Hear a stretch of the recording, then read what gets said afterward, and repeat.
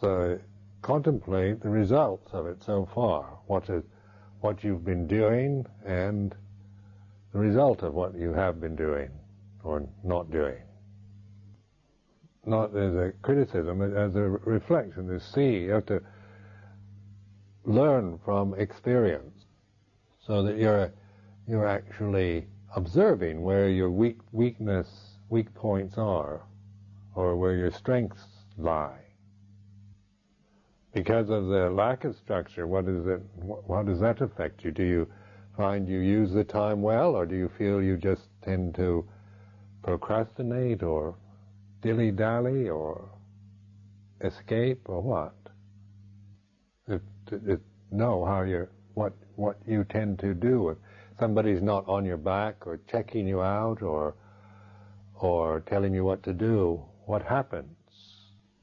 The holy life has to be one of self-reliance, and we have to motivate ourselves, and so therefore it's learning to develop this sense of commitment and doing things, not as a compulsion, but as a way of training, so that we don't, if we just left to our desires, we aren't always going to feel like meditating or sitting or walking practice, but we still do it, especially when we don't want to do it. It's more important to do it when you don't want to than to do it when you want to. Just to go against that kind of mind that just follows what you want and don't want to do. To go against the momentum of desire. So when you're really eager to get in there and really get in the meditation hall and sit, and when you really don't want to bother, how do you deal with that? Or you can just feel guilty, or just dismiss it, or have all kinds of defense mechanisms to get out of things, or to just live in a realm of fuzziness. If your mind is fuzzy, confused, and dull, it's because you live that way. You live in a world, you create your world out of those kind of conditions. With the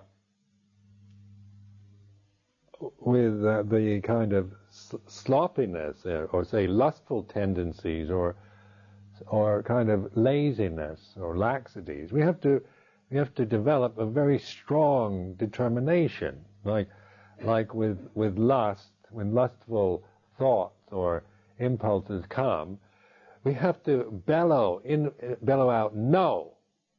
You can't with lust. You can't just say, well, no, I don't.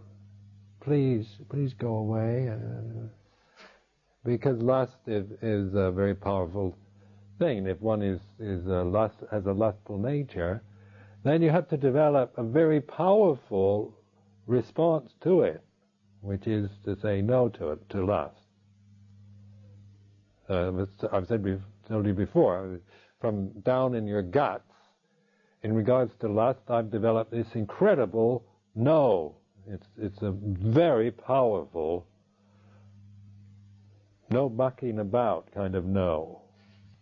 It's not a wimpy kind of no at all. There's no maybes connected to it. But it's something I've developed over the years, because seeing how things work and what a kind of lazy character I have, and how I can, really want to kind of play around and dilly-dally a bit and put things off. I'm great at procrastination. I've developed it for so many years, procrastination and half-heartedness, that one had to develop an equal tendency in that direction to prevent the lustful fantasies or impulses or desires to take over the mind. Because lust is the attractive force, isn't it? You don't lust after the ugly and the painful. You lust after the attractive and the pleasurable. So from way down deep inside, in your guts, you develop a roar, a lion's roar that says, no way. You develop an adhitthana brahmacharya. You say, I'm going to get up at 3 a.m. You're going to get up, definitely. Not just, well, if I feel like it. And so you set your mind, you make those kind of determinations, strong determinations, rather than wimpy kind of maybes and if I feel like it, if I'm in the mood. Because you're developing a sharp edge, the Vajra sword, the kind of Vajra is like a sword or something incredibly sharp, a diamond edge that cuts through delusion. And the Vajra is a symbol of the Buddha, the Vajra mind, the Vajrayana, the Dhyani Buddha, Amorga Siddhi carries the double Vajra, and this Vajra is a symbol for this cutting edge that we develop of wisdom that just slices through something, cuts off the root, cuts it at the root. It is not a dull, blunt kind of instrument, but it has to be developed. You have to develop this Vajra-like ability, which isn't suppression. It's not just it's not the ostrich with its head buried in the sand. It's a very clear, accurate and precise tool of wisdom and knowing what to do, what not to do. The practice of being with things as they are. This is this isn't a justification or a defense that the things as they are is how it should be. I'm not saying that life should be this way, or that anything should be this way, or any one of us should be the way we are. It's not a matter of the should, is it? It's a reflection that this is the way it is. It's like this, in which we can at least recognize that at this moment it's this way, rather than jumping into all our ideas of how we would like life to be. Life is forever changing. The conditioned realm is as energy and change, anicca, impermanence. So that's its nature, and it changes according to the laws of nature. That's just the way it is. But as our wisdom faculties develop, as we start using wisdom rather than just passion with life or indifference, then we can bear with the way things change when they go up or down, or pleasant or painful, or wonderful or horrible. These aren't important anymore. The quality, the present quality is not the issue. We're not making a problem about the way it is. We're recognizing that it's this way at this moment. And we keep bringing our attention to the Dhamma, like one step at a time, the walking or the sitting, standing or lying down. This is the way it is. There's consciousness, there's this experience of consciousness, there's the posture of the body, the 4 postures, there's the breath, the sound of silence. Then if there's thought or memory, if you're sitting and memories come into your mind, then you're recognizing memories are memories, rather than things you shouldn't have. You shouldn't be thinking about this or believing the memories are very important messages to follow up and think about and attach to. If you're contemplating Dhamma, you just, whatever you remember if you're seeing the Dhamma, then you're seeing that sanya is anicca, sanya anicca, sankhara anicca. That it's a rupa, vedana, sanya, sankhara, vijnana are anicca or anatta. Then you're contemplating Dhamma. So memory, even though it's very personal or very emotional, the mood or memory or emotion, all of this, no matter what its quality, whether it's fraught with passion and personal attachments, if you're practicing the Dhamma, then you're recognizing that all memories are impermanent. You needn't make comments about the memories. They can be good, bad, indifferent memories. You're recognizing, you're realizing impermanence of memory rather than becoming fascinated, repelled, annoyed, upset by the memories you're having. So that's in the four postures. When you say you're doing the walking meditation and your mind wanders, you keep reflecting that this is the way it is. We're conscious beings. There's consciousness operating. There's walking. There's breathing. Sound of silence. This is the way it is. This is dumb. This is just the way it is as an experience. This is not getting into personality, into greed, hatred, or delusion. This is just the way it is at this moment. Then if there's any kind of form of greed, hatred, or delusion, or what arise, then you're contemplating that as anicca. You're seeing the Dhamma of greed, hatred, and delusion rather than reacting to it with indulgence or suppression. The danger in understanding the theory is then you think you should be able to do this. Because you understand the theory behind it, you think you should be able to do it. As a kind of, in a practical way. Just sit here and then just see things as they are. You should be able to do that. But that's because you're still caught up in the idea that you're somebody that should be able to do something. And that's why I've been emphasizing so much on this retreat to get to that very source of delusion, the assumption that I am somebody who should do something in order to become something else. It's most helpful to be able to recognize that basic delusion. I am a person, and I should be practicing. And just because, and even though this is an assumption, doesn't mean we don't practice. It means the practice is no longer coming from a delusion. When we walk, we walk. And when we sit, we sit. When we stand, we stand. When we lie down, we lie down. There's breathing, there's consciousness. This is the way it is on this plane of human birth on planetary life. It's just this way. It's obvious. And we think it should be some other way. Who do you think you are anyway? God?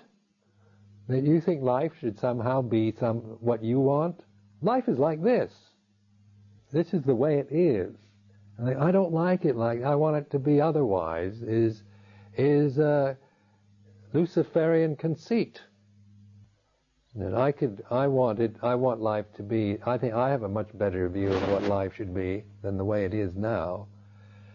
Or I should be something better than what I am now, or Amaravati, or this monk, or that nun, or those lay people, or Britain, or America, or Saddam Hussein, or the whole lot. I mean, it shouldn't be. He shouldn't be that. Saddam Hussein shouldn't have done what he's done. There shouldn't be a war in the Gulf. Not fair. And it shouldn't. Things that happen at Amaravati, it shouldn't be that way. Monks shouldn't be like that. Nuns shouldn't be like that. They should be this way. They should be that way. And oftentimes you're right. Everything should be. It would be nice if everything were perfect. If there was no war and everybody was humble and generous and unselfish and all of the monks and nuns were enlightened and wonderfully happy and loving and warm and giving and generous people. I mean, it'd be great.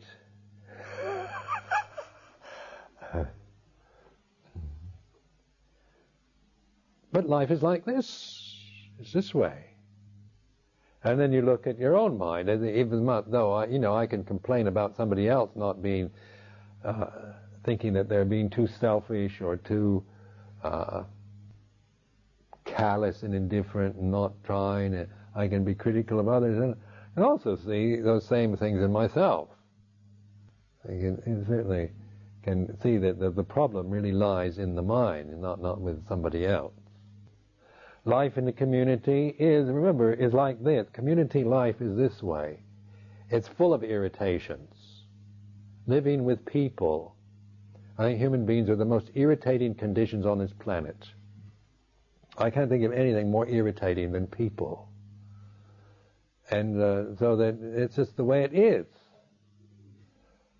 Community life is this way. But remember what we're here for. We're not here to make the community into something, to try to dominate it, impose our will on it, or to try to make it become what we think it should be, or to just kind of passively obey and kind of submit like an imbecile to just everything, passive and blind acceptance of everything. I'm not asking for that, but using the situation of a community life for reflection, to see where because people are so irritating.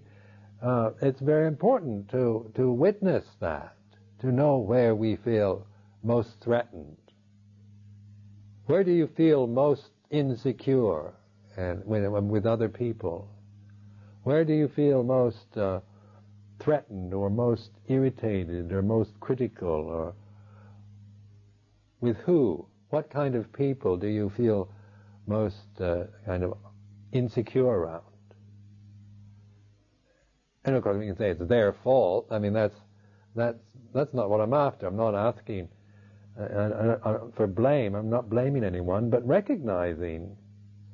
And if somebody's even being aggressive in bullying me, even though they might be at fault in that way, the important thing is to see my own reaction to it, my own fear or resentment or anger or anxiety that comes from being threatened by somebody else.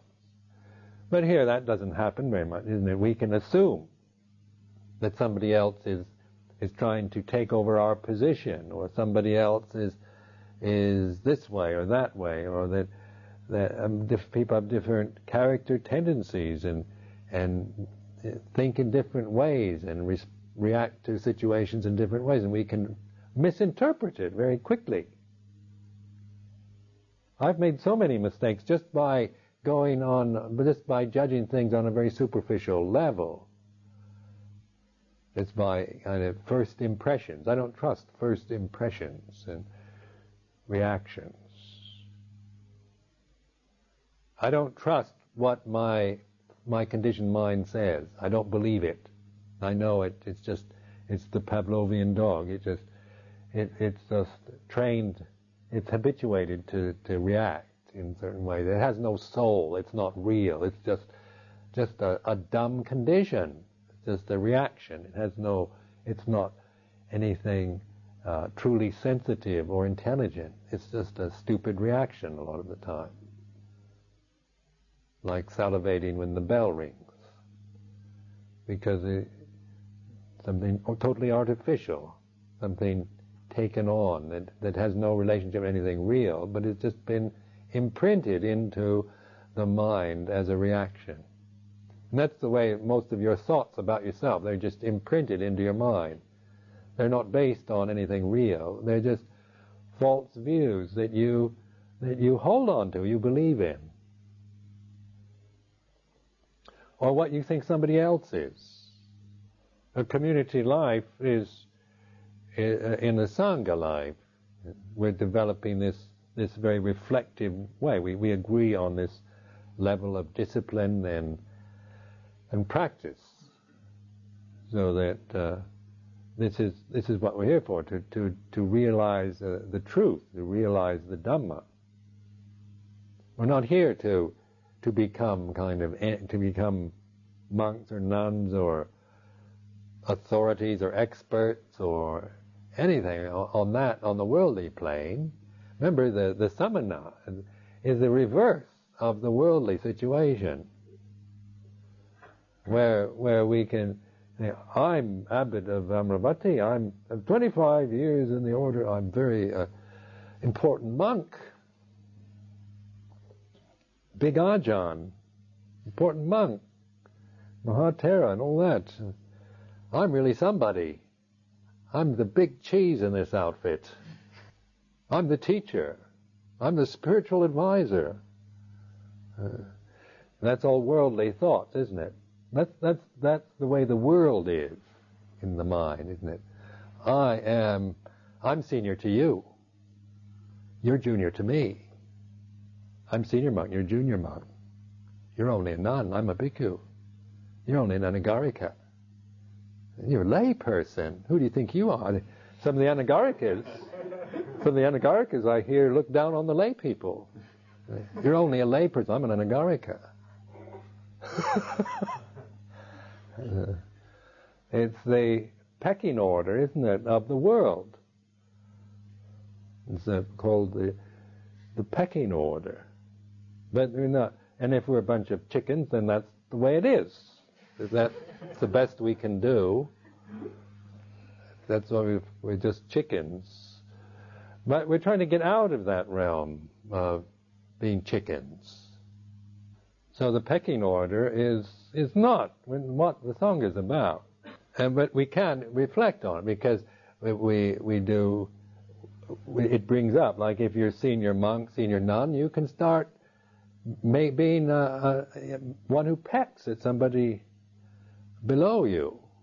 And these are worldly kind of instinctual reactions on the animal plane, and certainly understandable on that level, but for goodness sake, let's hope we can do better than that. It's not what the Sangha is about. Wanting to have power, position, authority, be respected, wanting to be praised, and all these are worldly. These are what we would seek if we were out in the world as lay people, and we were trying to make a name for ourselves in the world. We want respect, we want praise, we want wealth, we want position, all that. So, but remember, the Sangha is not meant for worldly gain. It's the reverse. It's a samana. It's a relinquishment. It's a renunciation. Letting go, renouncing, relinquishing, all of those things. And to be able to relinquish doesn't mean suppressing our feelings, but recognizing what the world is, knowing the world is the world, and not confusing the world as the Sangha. To know that the refuge in Sangha is not a refuge in a position, in a hierarchical structure. Some of the lay people look at it, they go by he's a senior monk. She's only a nun. She doesn't count for much. But the bhikkhus, they're important. Oftentimes in the Asian communities, the nuns don't count for very much. The bhikkhus are everything. That's the lay people's worldly mind, isn't it? That you get more merit, get more punya from giving to a senior monk than to a junior monk. Or you get more merit by giving to a monk than to a nun. These are worldly attitudes. This isn't Dhamma. This isn't truth. This is the sense of me and mine, wanting to get merit, wanting to get the most merit I can by giving to the most senior monk. Remember one time in a really rough time one year at Wat Pah Pong, because Ajahn Chah was away for a long period, for 4 or 5 months. He wasn't in the monastery. And there are about 50, 60 monks and about 70 nuns living there. We were hardly getting anything to eat, because nobody wanted to come and feed us. As soon as Ajahn Chah came back, then they'd all rush in, pots of food, and food would be abundant. And Ajahn Chah would say, you only come when I'm here with all this food. He said, I can't eat all this food. I just only need a little bit. But you want to give me the food. You aren't giving to the Sangha. You're giving to a person. He'd chastise them, scold them, trying to get them to realize that whether he's there or not doesn't make, in regards to merit, and punya is nothing to do with him receiving the food.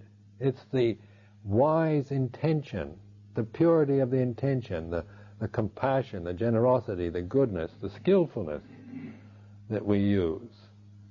It's superstition to think that you gain more merit by giving to me than by giving to someone else. I'm not saying the most senior monk here. I think if you give to Ajahn Sumedho, you get more merit than if you give to Ajahn Munindo. But if Ajahn Sumedho's here, then let's give it to Ajahn Munindo because you get more merit by giving to Ajahn Munindo than to Venerable Ottapamo. I mentioned Tanasapo right at the end. But at least you get more merit by giving to him than to Anagarika Michael.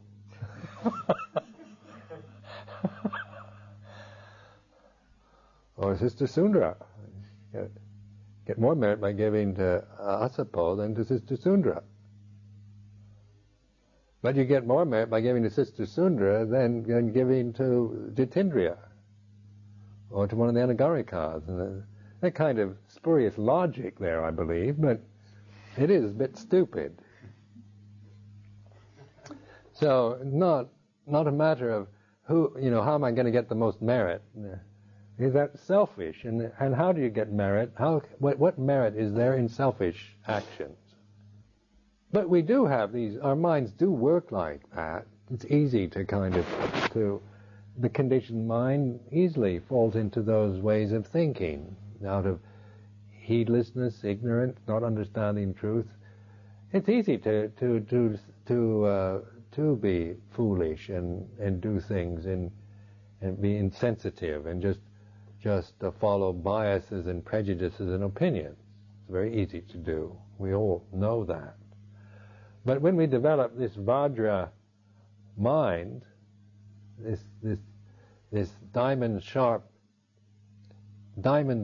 this incredibly sharp edge that cuts through delusion. You don't develop that by half-hearted efforts or by stupidity and selfishness. You have to know. You have to really recognize the laziness, the half-heartedness, the procrastination, the defenses, all the things that one tends to easily fall a victim to. Not as a suppression, but a recognition. We have to know what laziness is and the result of it, of not wanting to be bothered. What does that feel like? I've listened to my mind. I say, because I'm quite a lazy person actually, so that I don't want to be bothered. I can't be bothered with that. I don't feel like it's not important. I'm not here for that. And I think, and I contemplate, is that really a mental state that I want to develop? I can't be bothered with this.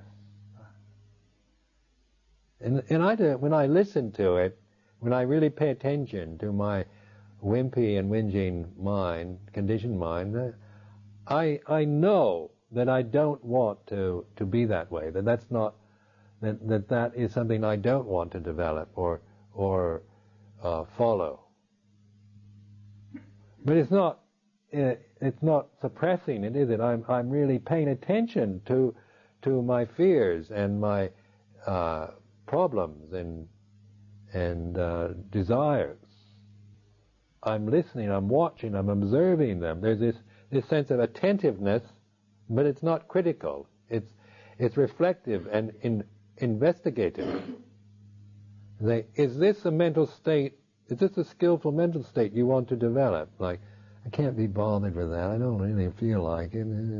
It isn't really important. And after all, is that a mental state that leads to peace and calm and to understanding of Dhamma? If I follow that, well, then you know for yourself. The answer is obvious. But it's not because you're trying to become someone who's not lazy. You're actually observing laziness or procrastination or the tendency to put things off or dismiss or not pay attention to it. And you're observing, you're knowing it, you're investigating, you're learning from that, rather than just feeling guilty about it, and just trying to avoid and dismiss or suppress your feelings. That's why to bring into consciousness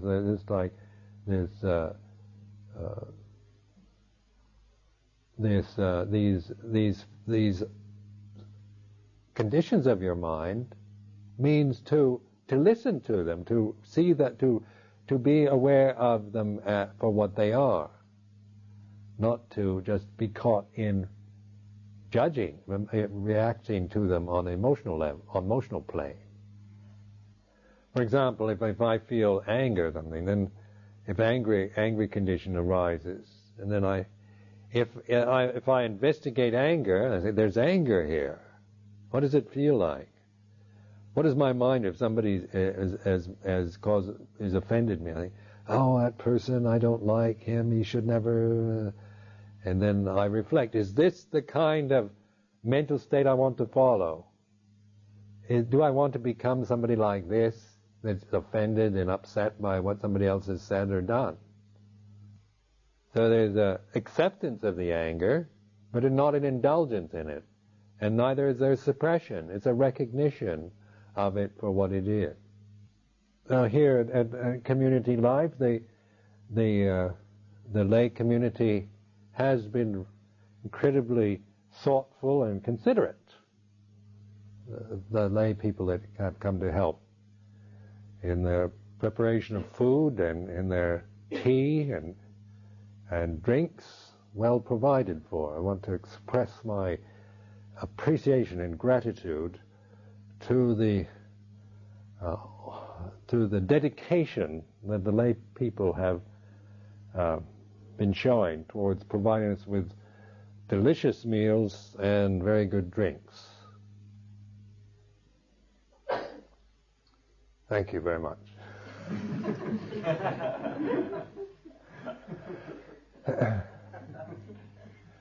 Now for the samanas, if you're a samana, then that's the right reflection. I hear some of you don't complain about things still.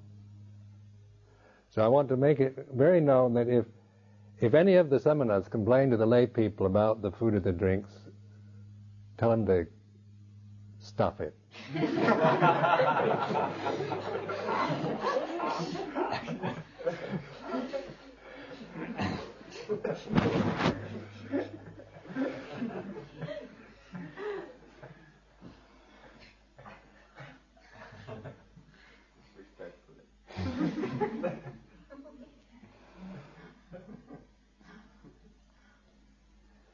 Because as alms mendicants, we're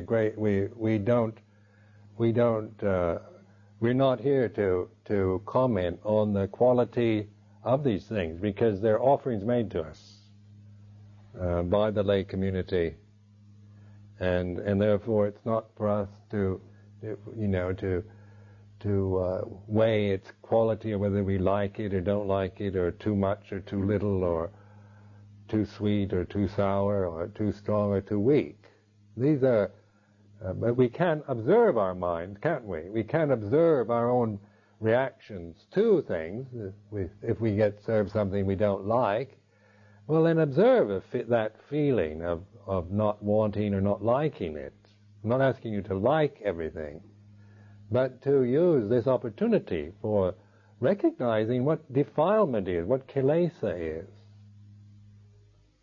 Like if the tea's too weak, or you want tea to be strong, and instead the tea's weak, and you think, oh, they didn't make the tea right. That's a defilement of your mind. It doesn't matter whether the tea's strong or weak, as far as the samana life goes. It's just whether somebody's made something to offer us. That's what it is. It's something that people have made to offer to us. And it's not a matter of whether it's to our worldly taste and our high standard. That's not the issue. Because our reflection is on the very act of giving, and on our own position as samanas.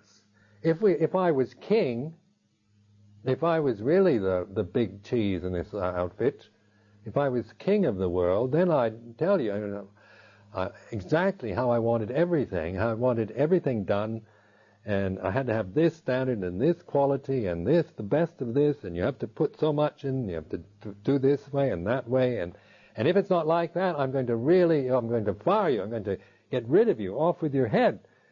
Because if I were king of the world, I'd have that position to make endless demands on you to give me the best. But I'm not. I'm a samana. I'm a beggar.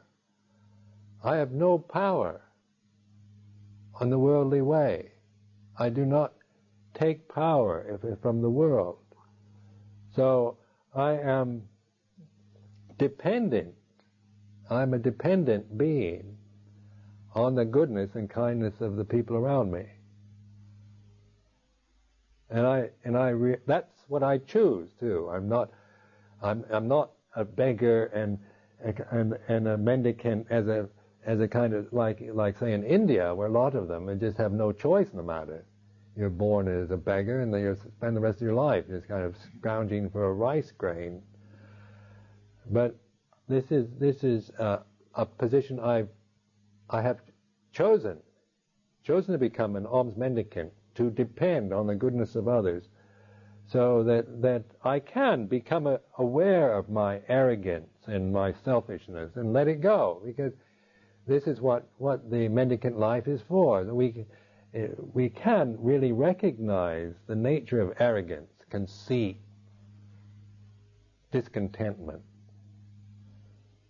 Because remember the four requisites, the rag robes. Just think when you get, say if you get some tea that you don't like, weak tea or something, and you didn't made properly, you think, well, at least it's not fermented urine. One of these days I'll ask the lay people to serve fermented urine to you.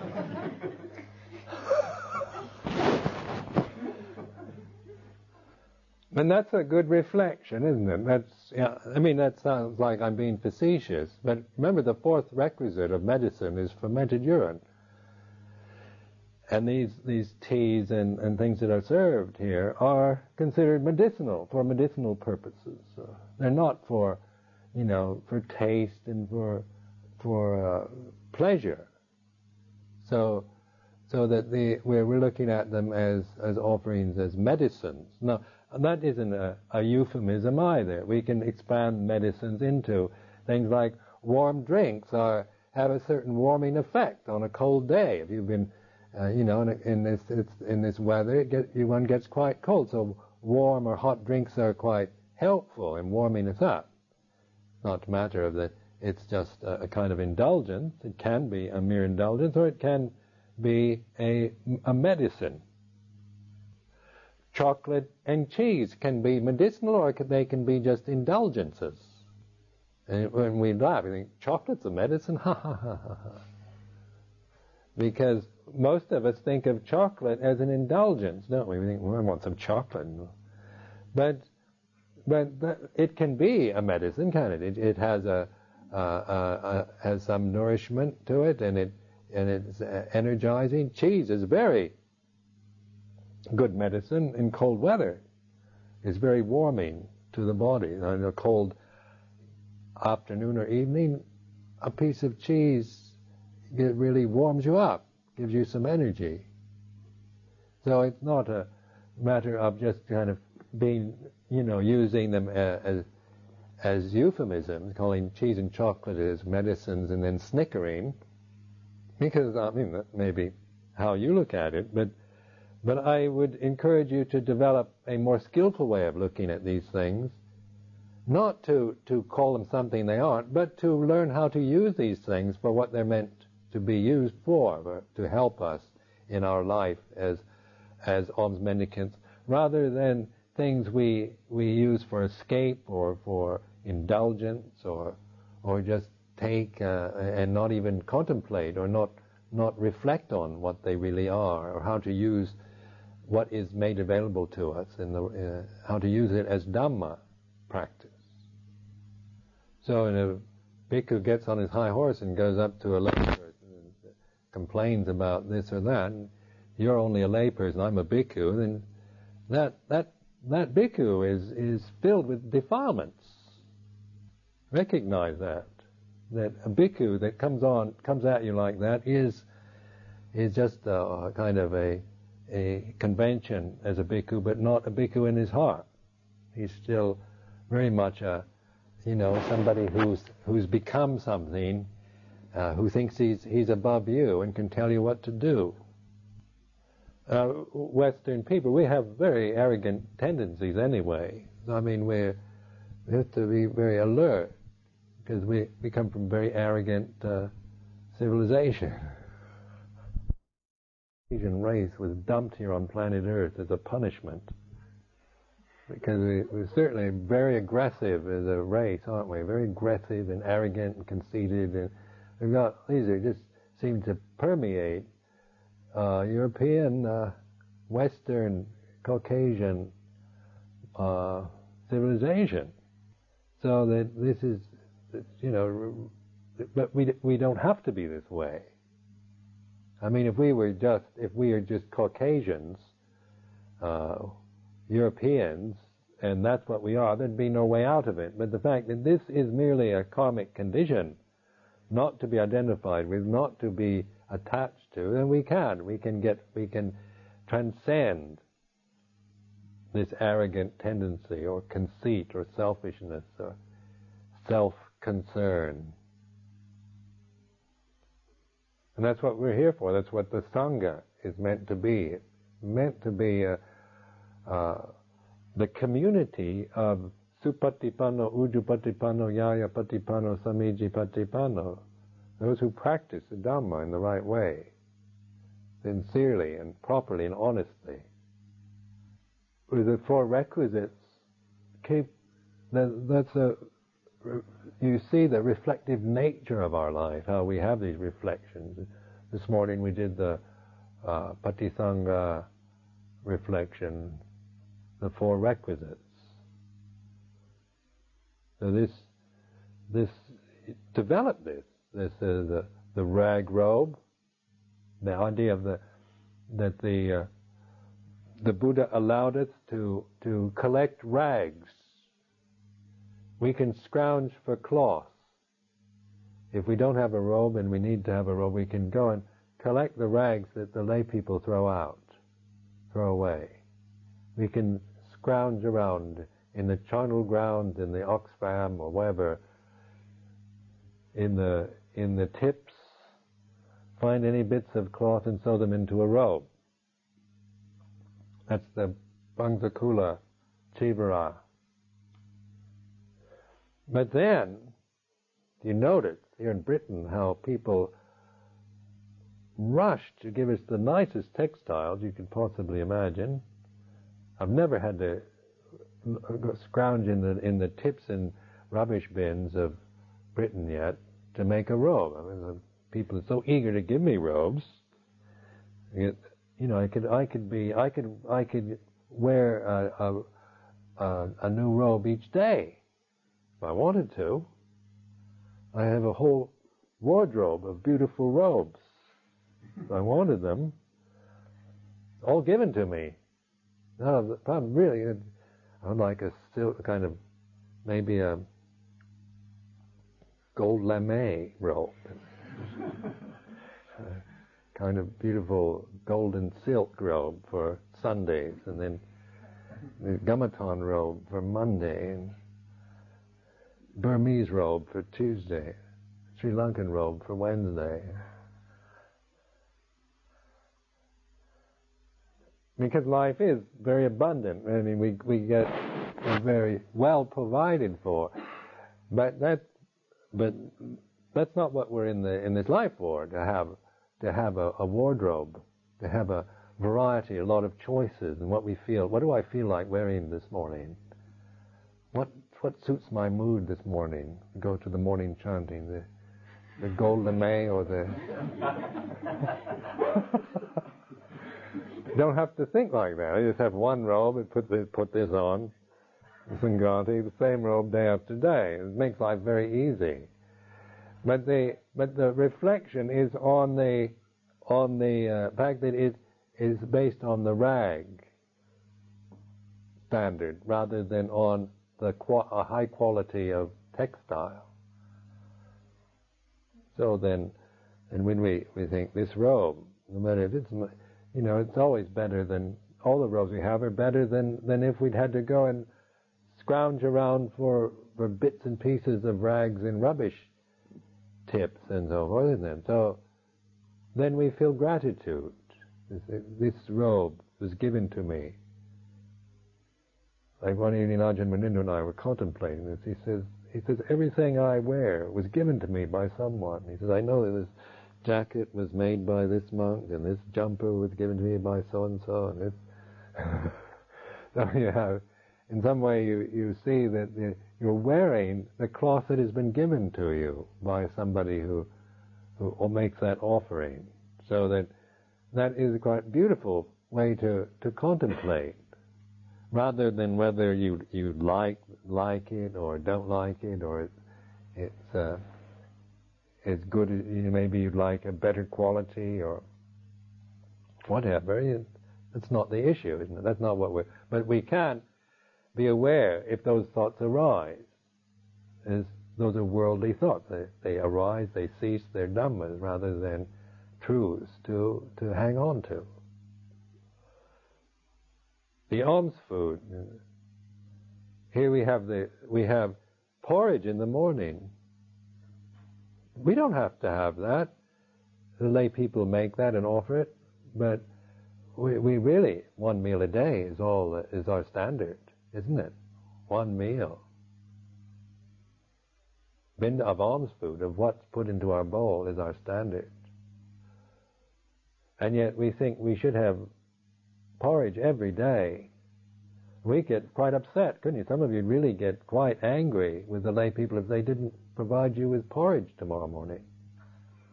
I could hear some of you grumbling, getting angry because they didn't give you porridge in the morning. Who do you think you are, anyway?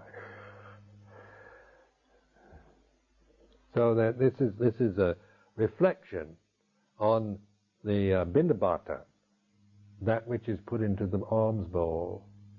So this porridge is a medicinal offering. It's kindness of lay people, the anagarikas or whatever, to offer this.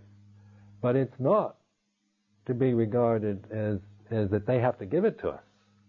And if we feel like that, then see that as a defilement, that we've got this thing, that we've got to have this porridge, and it's up to them, and you have to make it, and if you don't do it, then I'm going to really get angry with you. That is a whole kind of sequence of kilesas, not to be believed in or attached to. Then when we go on bindabata, go and collect food in your alms bowl, then think of it in that way. It's just food that people have prepared, put it into your alms bowl. That it's the meal offered. But you don't think that the lay people have to give you the food. That it's their duty to make this food and give it to you. That's the wrong view. That you're here and they are here to feed you. Really try to let go of that attitude. That's how it seems sometimes. And the lay people come to feed us. But don't take it for granted don't be one who believes that that's how it should be seen, because that's not a skillful attitude, not a skillful way of looking at it. That's not what an alms mendicant is about. That we will take what they offer. We will receive in alms bowl what they offer, rather than they're here to feed us every day. You see what I mean? It's a changing from a worldly mind, a worldly way of looking at things. I'm a bhikkhu, and the lay people come to feed us, so they should be in the kitchen preparing the food. When I go there, they should balance diet and this and that, vegetarian food, and gotta have this, and I want that, And that's the worldly mind, the defiled mind. So we can observe if our mind tends to react in that way. We observe that this kind of these defilements, these kilesas are present. We can recognize them as dhammas. They arise, they cease. Not to grasp them, not to follow them, or to feel guilty about it, to suppress but to recognize that at this time this is the way it is. This feeling is in the mind, and you reflect on it as Dhamma rather than as something to grasp and believe and follow, or to suppress. With the shelter, the same thing.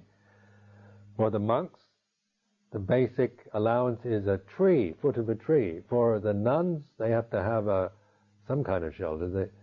They have higher standards than the bhikkhus.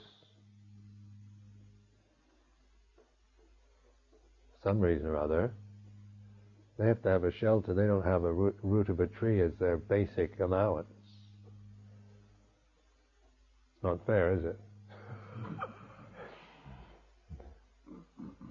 But anyway, it's a humble shelter. It's not a really nice place, but it's just whatever is provided as a shelter.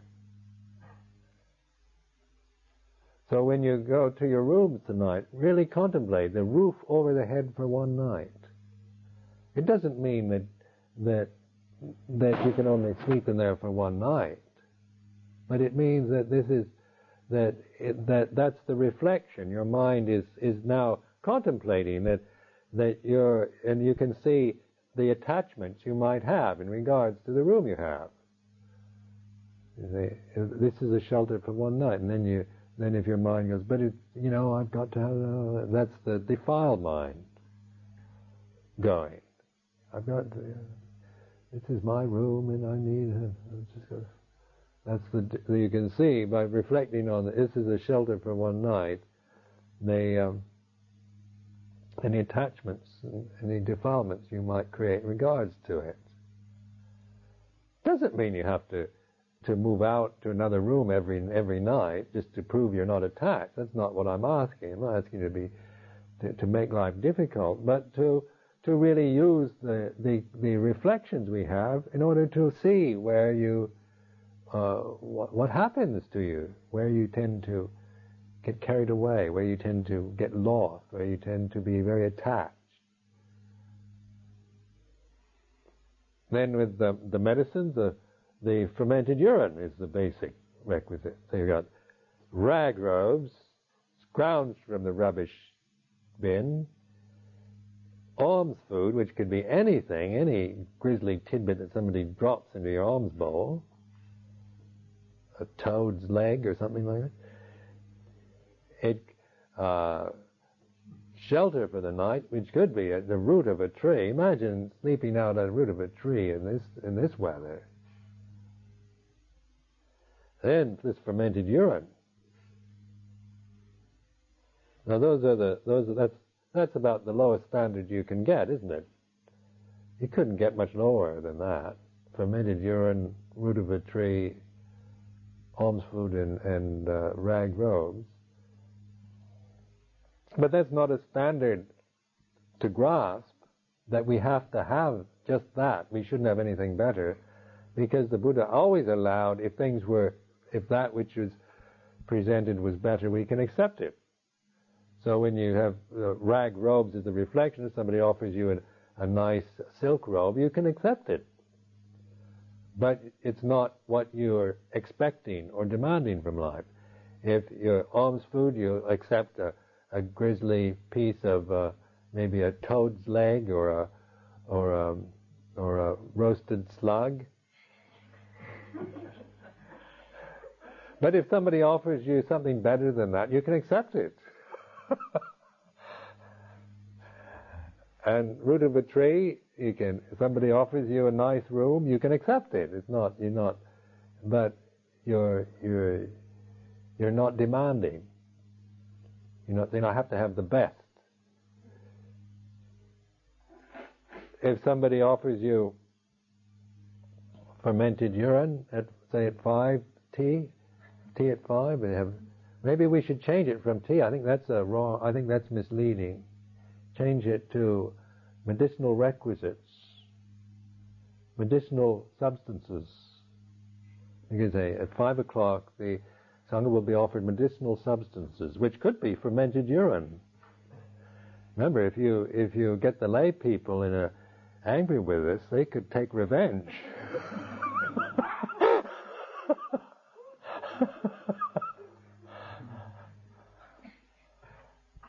Remember the power of those who feed you. Don't offend those who feed you. Don't bite the hand that feeds you. I've always been very careful to flatter the cooks in my life. Because I know the power they have. They could pee in the soup.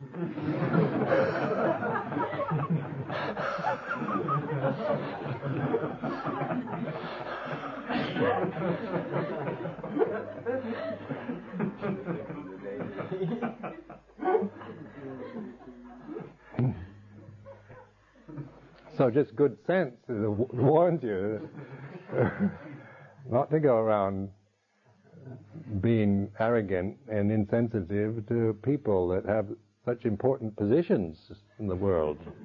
And you're just a helpless beggar depending on the kindness of goodness of others. So hopefully the lay people will not do that. But if we act in an obstreperous and stupid way, I wouldn't blame them. They should do it.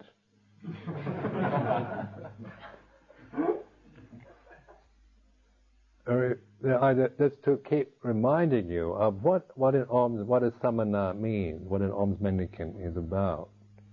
It's not becoming a big shot or an important person. It's not having power and rights. You're giving up power and rights.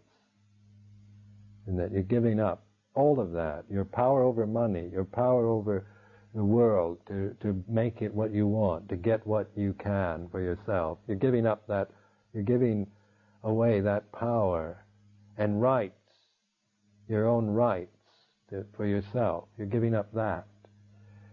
You're taking on a moral duties. And so the morality is an important part of the holy life. To develop that impeccable morality as a foundation for spiritual development. You have to have a really, really strong sense of personal integrity and respect for yourself through moral behavior before you can develop any real spiritual qualities. Contentment with little and gratitude for what is offered. These are the virtues and that we develop in this life. We don't become gourmets and fussy and fuss budgets and people that have high standards and high expectations. And if we do, then we've missed the opportunity. We no longer are deserving of anything. If we're that way, we don't even deserve fermented urine. If we think we should have the best of everything and believe it and act on it, then we're not worthy of anything that's given to us. It's better to leave and just make money and get what you want. If you want to have all those nice things and good food and good drinks and nice room and the best medical treatments and all of that, then best to disrobe and get a good job, make lots of money, and so you can support your all these high standards you have. That's what the world is about. That's what worldly life is about. Is having a high standard, having the best, trying to have better than everyone else, keeping up with the Joneses. And this is what worldly life, worldly values. But we left that behind by becoming samanas, we've left that behind. That's not our way anymore. But we still easily slip back into those patterns, those attitudes. It's why we have to keep reflecting and remembering what we're here for. Because it's easy to forget and to fall back into the old worldly way of thinking and reacting to life.